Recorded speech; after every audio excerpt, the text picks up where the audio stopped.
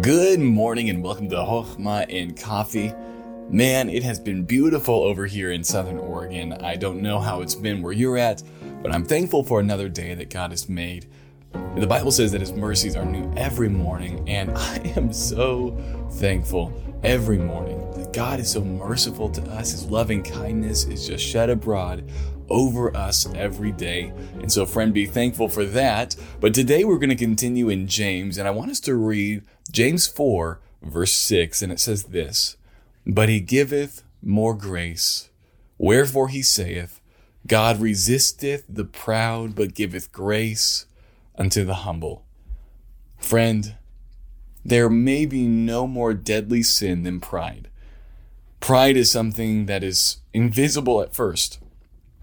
It sneaks up into our hearts when we least expect it, and it stays there with a mask of humility. And it's so crazy because we think we're doing fine. We know there's a little bit of pride, but it's just the same as everybody else. And that pride begins to grow, and it begins to take over, and it begins to blind our eyes to our own sins. It begins to blind us to our own insufficiency, and it puffs us up, and it makes us think that we are strong. But here's the thing: the Bible says this: God resists the proud. God resists the proud.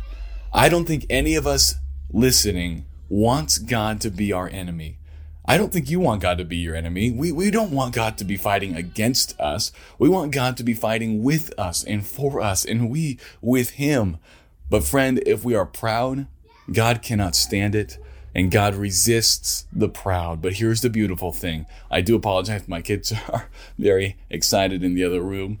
But here's the exciting thing. God gives grace unto the humble.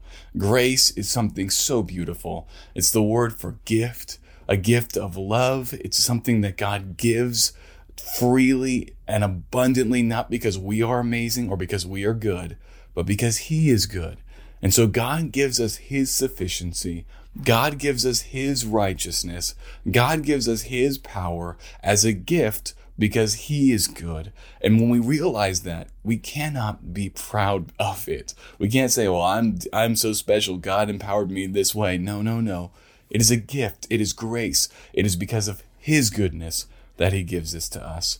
And so, friend, may we be humble that we might receive His grace, His free gifts of love, His free gift of mercy that He purchased for us on the cross of Jesus Christ and in the resurrection, which we're going to celebrate in a few days.